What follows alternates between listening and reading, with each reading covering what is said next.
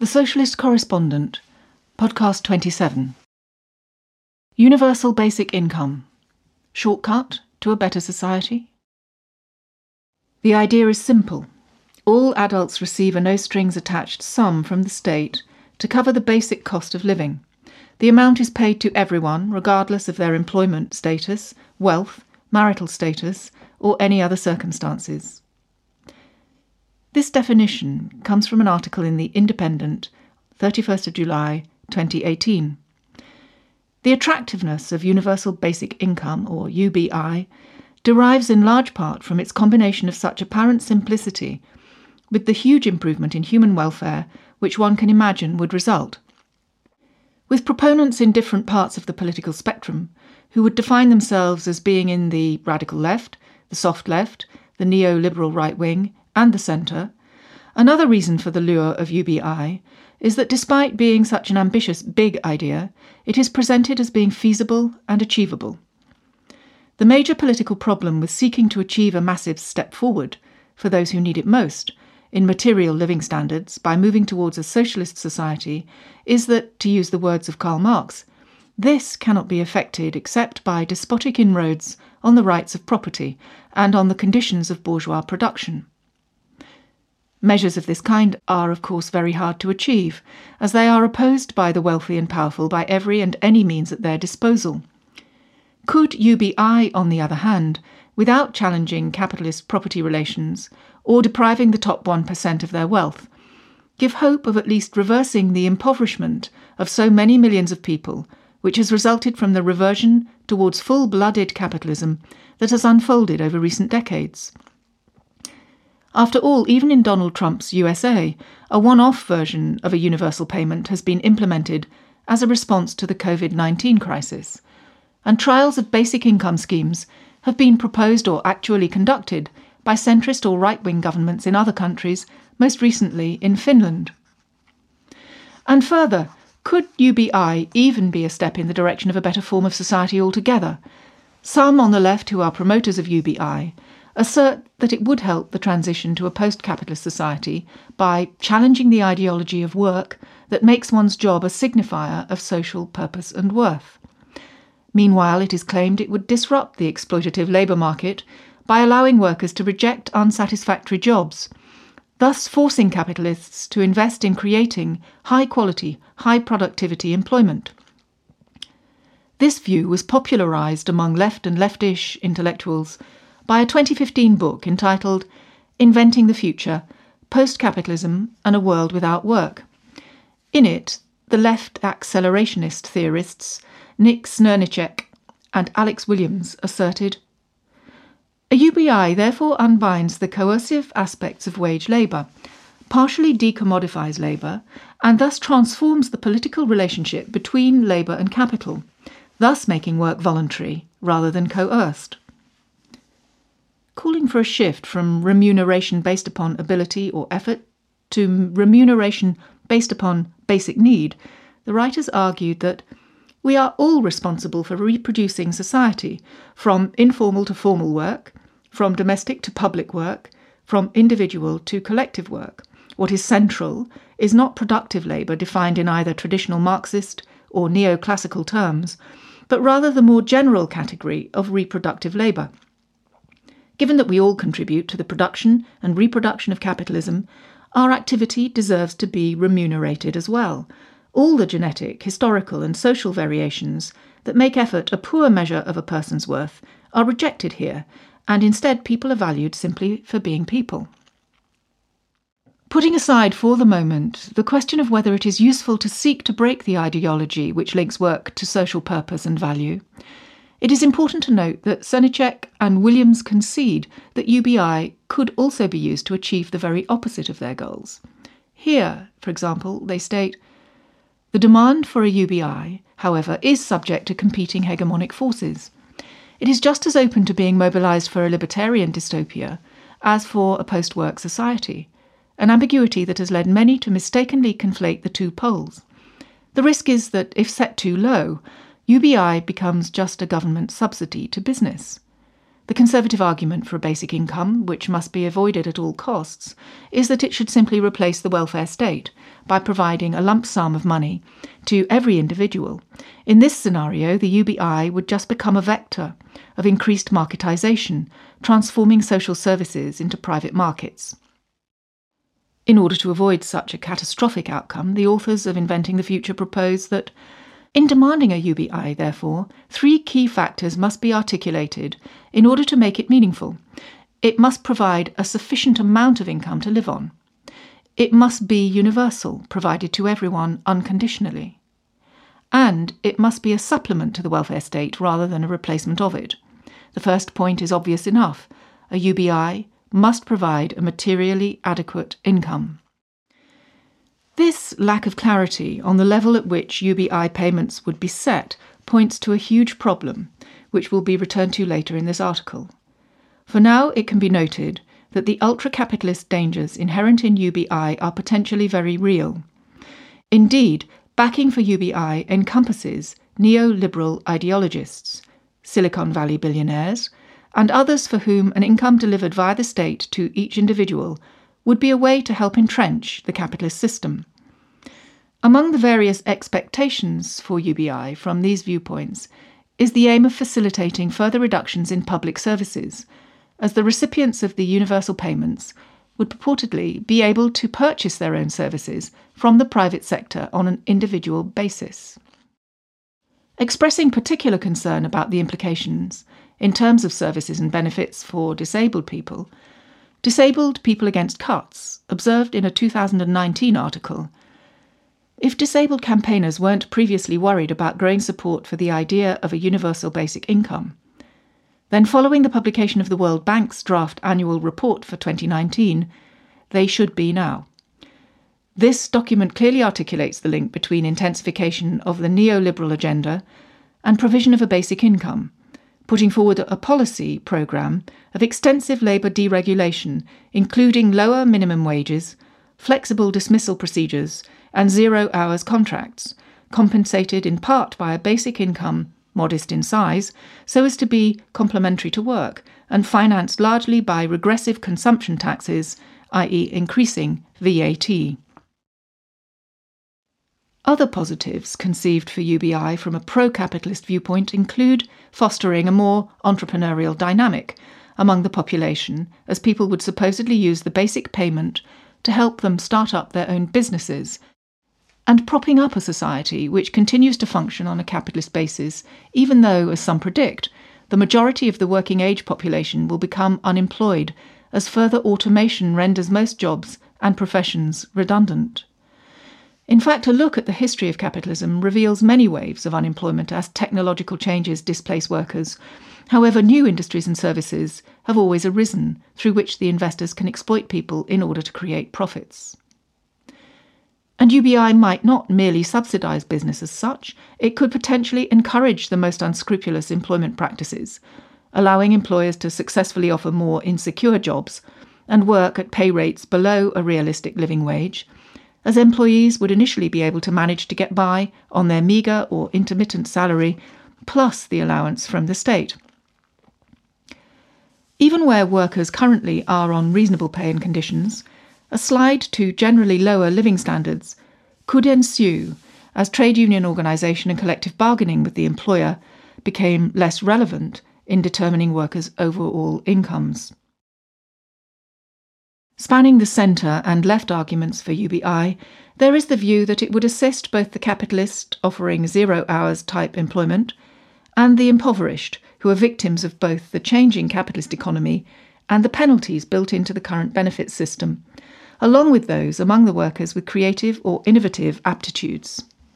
In her foreword to a widely cited paper on UBI, published by the soft-left think tank Compass in 2016, Professor Ursula Hughes proposed that a form of UBI should replace the existing state benefits system because the latter penalises claimants whose messy and complex lives do not fit neatly into its anachronistic categories, but that is not all, it also disadvantages employers who in a competitive global economy want to access labour flexibly on demand, and artists and innovators who want to develop new ideas without starving, In other words, it does not just damage social cohesion, it harms the very economy it is supposed to help. But Professor Hughes is aware also of the dangers which accompany UBI. In addition to the neoliberal drawbacks outlined above, she concedes another difficulty. Often referred to as a citizen's income, UBI could reinforce and worsen the inequality and exclusion which are already features of our labour market and our system of access to benefits and services. In an article in Open Democracy, Ursula Hughes asks, if a UBI is defined as a right of citizenship, then this raises the question of entitlement. Who is or is not a citizen, and on what basis is their right to UBI established? A final serious risk associated with the introduction of UBI is that it could become linked to a narrow definition of citizenship from which some people, for example refugees, asylum seekers, or residents who do not hold UK passports, are excluded. In addition to the support this could give to racism and xenophobia, this could also lead to a two-tier labour market in which people who are not entitled to UBI become an exploited underclass. She therefore argues for safeguards, for example, that the introduction of a UBI should be embedded with policies that protect the scope and quality of public services and their collective and universal character. However, she is not specific about how such protections could be assured, calling instead for a debate, not about the abstract ideas of a UBI, but about how it could be introduced in the real world in a way that is genuinely compatible with social, democratic and feminist ideals. In May this year, political commentator Paul Mason tweeted, "Well, blow me down. The Finnish UBI trial shows it works." This evaluation was based on the partial conclusions of a study in Finland in which 2,000 people who were unemployed at the start of the experiment were paid an unconditional allowance of €560 per month, an income which continued to be paid irrespective of whether or not they became employed. These subjects were compared with a similar group of people who were not paid the allowance.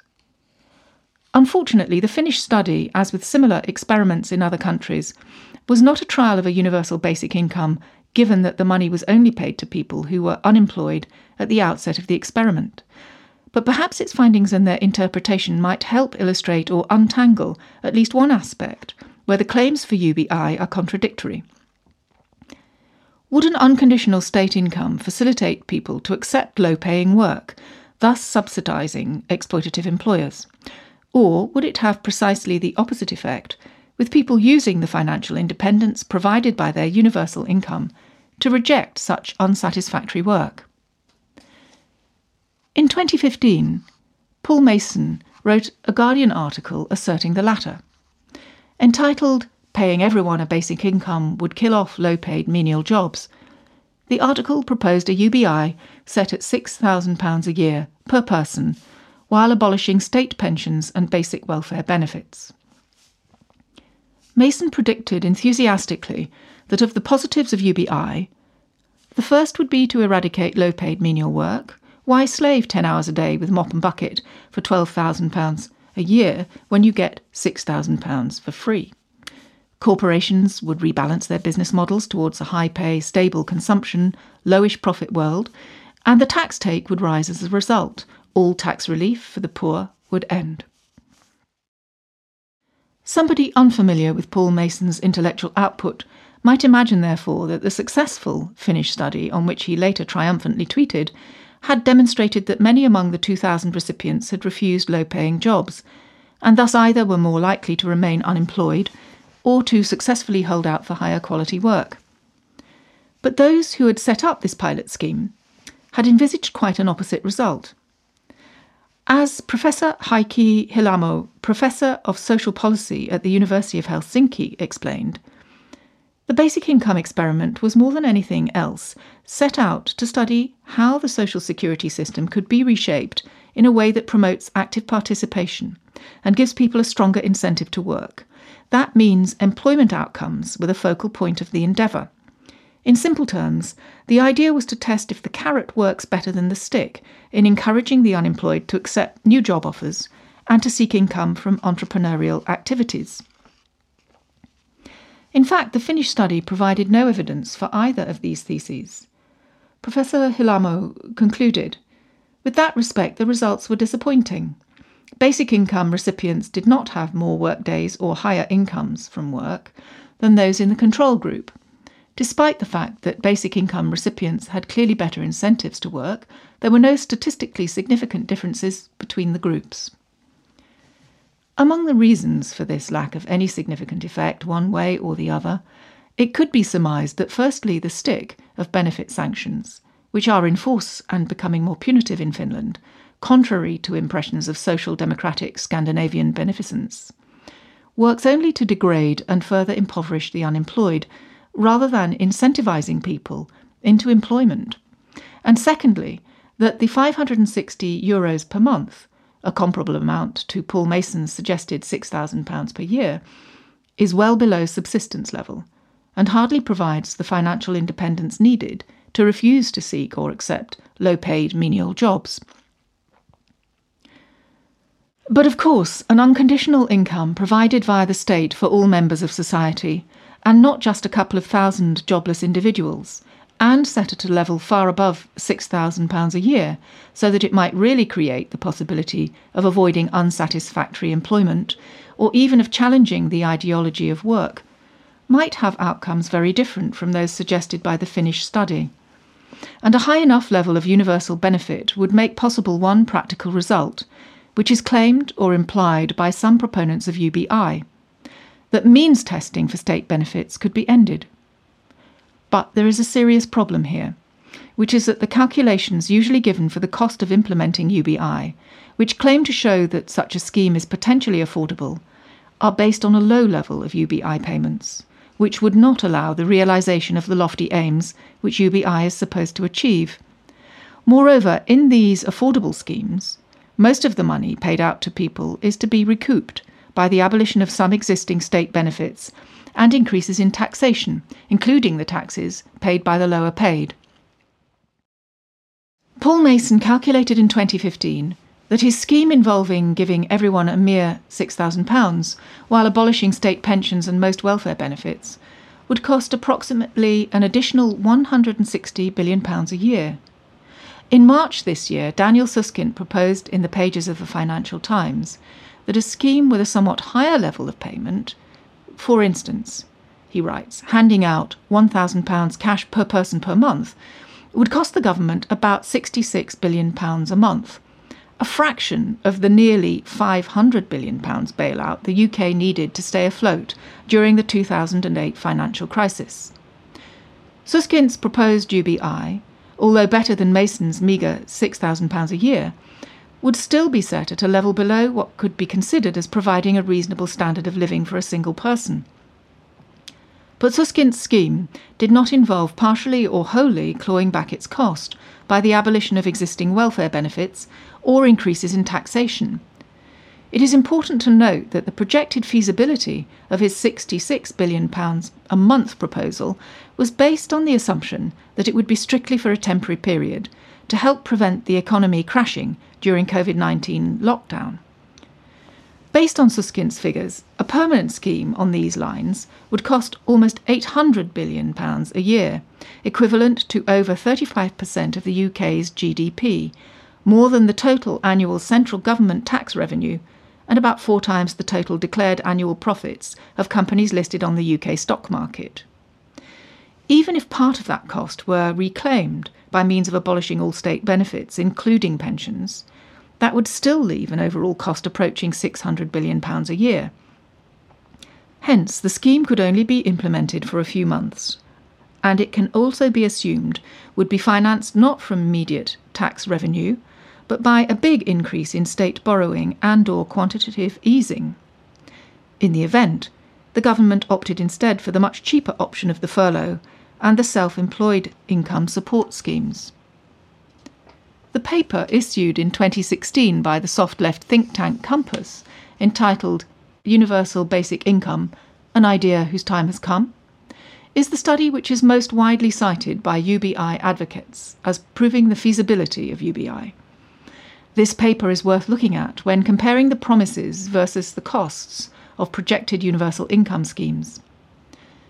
The various options which are set out in the Compass paper involve payments per working age adult that are very much lower even than Mason's annual £6,000, ranging from £51 to £73.10 per week, with the cost of the payments being partially clawed back through abolition of some current welfare benefits and partially paid for by rises in taxation.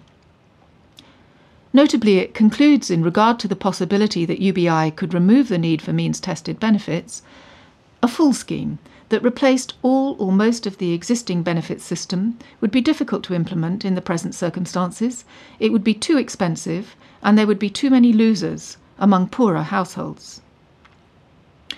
So this kind of UBI scheme would make a lot of poor people even poorer. Why? Because to prevent the overall cost looking frighteningly expensive, the amount of the universal payment has to be less than what many low to middle income people would lose due to tax and benefit changes which are part of the scheme. And although described as full schemes, the most palatable of the more far-reaching models considered in the paper still involves the continuation of housing benefit, council tax support and other benefits, despite which several groups, including single parents, would lose out, and there would be big increases in child poverty and pensioner poverty. Although in these schemes the basic rate of income tax would rise from 20% to 30%, and the higher rate from 40% to 50%, there would still be a gap of £35 billion to £43 billion a year in terms of funding the UBI payments. The partial UBI schemes projected in the Compass paper, which involve keeping existing means-tested state benefits and increasing taxes, although the UBI payment itself would be taken into account when doing the means testing, would also involve some people on lower incomes losing out. In these models, single-parent families and couples with children would become financially better off, but at the expense of single pensioners and working-age people without dependent children. By the author's calculations, the overall cost of the best of these partial schemes, which would pay £71 a week to working-age adults over 25, would be an annual £168.8 billion net, after deducting the savings from reduced payments of welfare benefits and tax credits. This would be mainly defrayed by abolishing the income tax personal allowance and increasing income tax rates, including a rise in the basic rate from 20% to 25%. According to the Compass paper, this would still leave an overall funding gap of £8.2 billion a year. Even less ambitious, although more straightforward in its method, is a proposal outlined in a paper by Alfie Sterling and Sarah Arnold for the New Economics Foundation in 2019.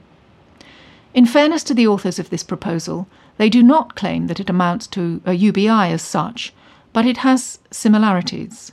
It would involve paying every adult with a national insurance number a weekly national allowance of £45.68 a week in Scotland, or £48.08 in the rest of the UK, the difference being due to a slightly different income tax rate either side of the border. Under this proposal, the expense of the weekly payments would be more than recouped by increased tax income gained by scrapping the income tax personal allowance and also by making people's income from the new national allowance subject to means testing and income tax. And the surplus would be used to increase child benefit, to return it in real terms to its 2010-2011 level. While the authors calculate that this would reduce overall inequality, when the figures in the paper are looked at in detail, it becomes apparent that, as with the models proposed by Compass, there would be substantial numbers of people on below average incomes who would be made worse off through the scheme, including single parents and families with 4 or more children. Therefore, as the paper concedes in one of the appendices under the scheme, adult poverty falls significantly, but child poverty remains largely unchanged. It also needs to be noted that the redistribution under this scheme would take place almost entirely within the bottom 95% of income earners, with almost no perceptible cost being borne by the top 1 or 2%. Thus, to put it simply, the closer a scheme gets to achieving the advertised goals of UBI, the less affordable it becomes, And conversely, the closer we get to the nuts and bolts of a feasible scheme, the further we get from any thoughts of a transition to a post-capitalism, or even from not worsening the financial position of many less well-off people. But even if it were possible to construct a version of UBI that would go some way towards the aspirations of those on the left wing of the array of pro-UBI voices, and avoid leaving significant numbers of working-class people worse off, and somehow combine it with cast iron safeguards against it being used for neoliberal or xenophobic purposes, and be a relatively inexpensive scheme that would require only, for example, around £170 billion a year, as in the best partial compass scheme, to be raised mainly from additional tax revenue, would that make UBI a worthwhile demand for the labour movement? Two questions need to be raised here. One is whether we want to attack the link between productive labour and social value and income. Paradoxically, despite removing millions of people from their workplaces, the COVID-19 crisis and its economic consequences have come as a dramatic reminder of the importance of productive work and of the use value of some forms of economic engagement as opposed to others. People's understanding of the usefulness of the labour of workers in health and social care, refuse collectors and teachers, workers in production, distribution and retail, in contrast to the activity of property speculators, city traders and other dealers in and receivers of income from the ownership of wealth, has been increased. The role of labour has always been a key part of the socialist understanding of society and of our critique of capitalism. It is reflected in the words of the Labour Party's old Clause 4, which aimed to secure for the workers by hand or by brain the full fruits of their industry through the common ownership of the means of production, distribution and exchange. That demand and the acknowledgement of productive work as the source of wealth and value needs to be emphasised and can, if anything, find readier support and understanding than before the current crisis. The second question flows from the fact that we already have demands and policy proposals that in a capitalist economy would need to be paid for by increasing the government's tax income. The additional spending envisaged in the 2019 manifesto for a Corbyn Labour government would have required a total annual revenue of £82.9 billion to be raised by changes in taxation, encompassing very modest tax increases on corporate profits, capital gains, the incomes of people earning over £80,000 a year, and action to tackle tax avoidance and evasion. The rises in state expenditure which this was to allow were equally modest, on education, including abolition of tuition fees, on health and social care, restoring cuts in public sector pay, reversing some of the cuts in state benefits, and other very moderate steps in a better direction. Unless these proposals for restored or improved collective provision are to be dropped, the additional scores of billions for a UBI scheme would have to be funded by very much greater tax increases, on top of those set out in the 2019 manifesto.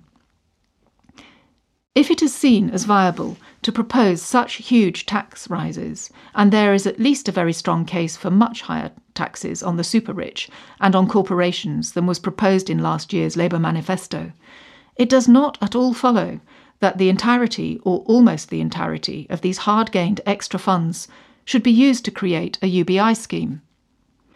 One use for additional tax money, costing a tiny fraction of what a UBI would cost, could be for increases to state welfare benefits well above those set out in last year's Labour manifesto, combined with removing the punitive and inhumane sanctions regime.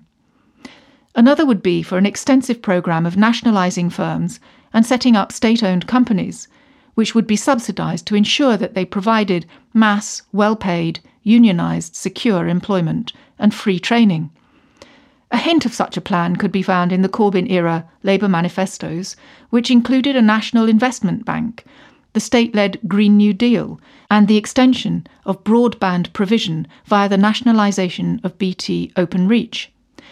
On an ambitious enough scale, these proposals, alongside a big expansion of public services, would not only end the pressure on people to accept low-quality, badly paid work, but would allow our economy and society to be rebuilt on the basis of productive and well-rewarded labour in the interests of the many, not the few. In other words, taking steps towards socialism. We have just seen, and are still seeing, how mooting even the most modest steps in that direction arouses enormous and fierce resistance by the establishment. But there is no shortcut to the achievement of a better society.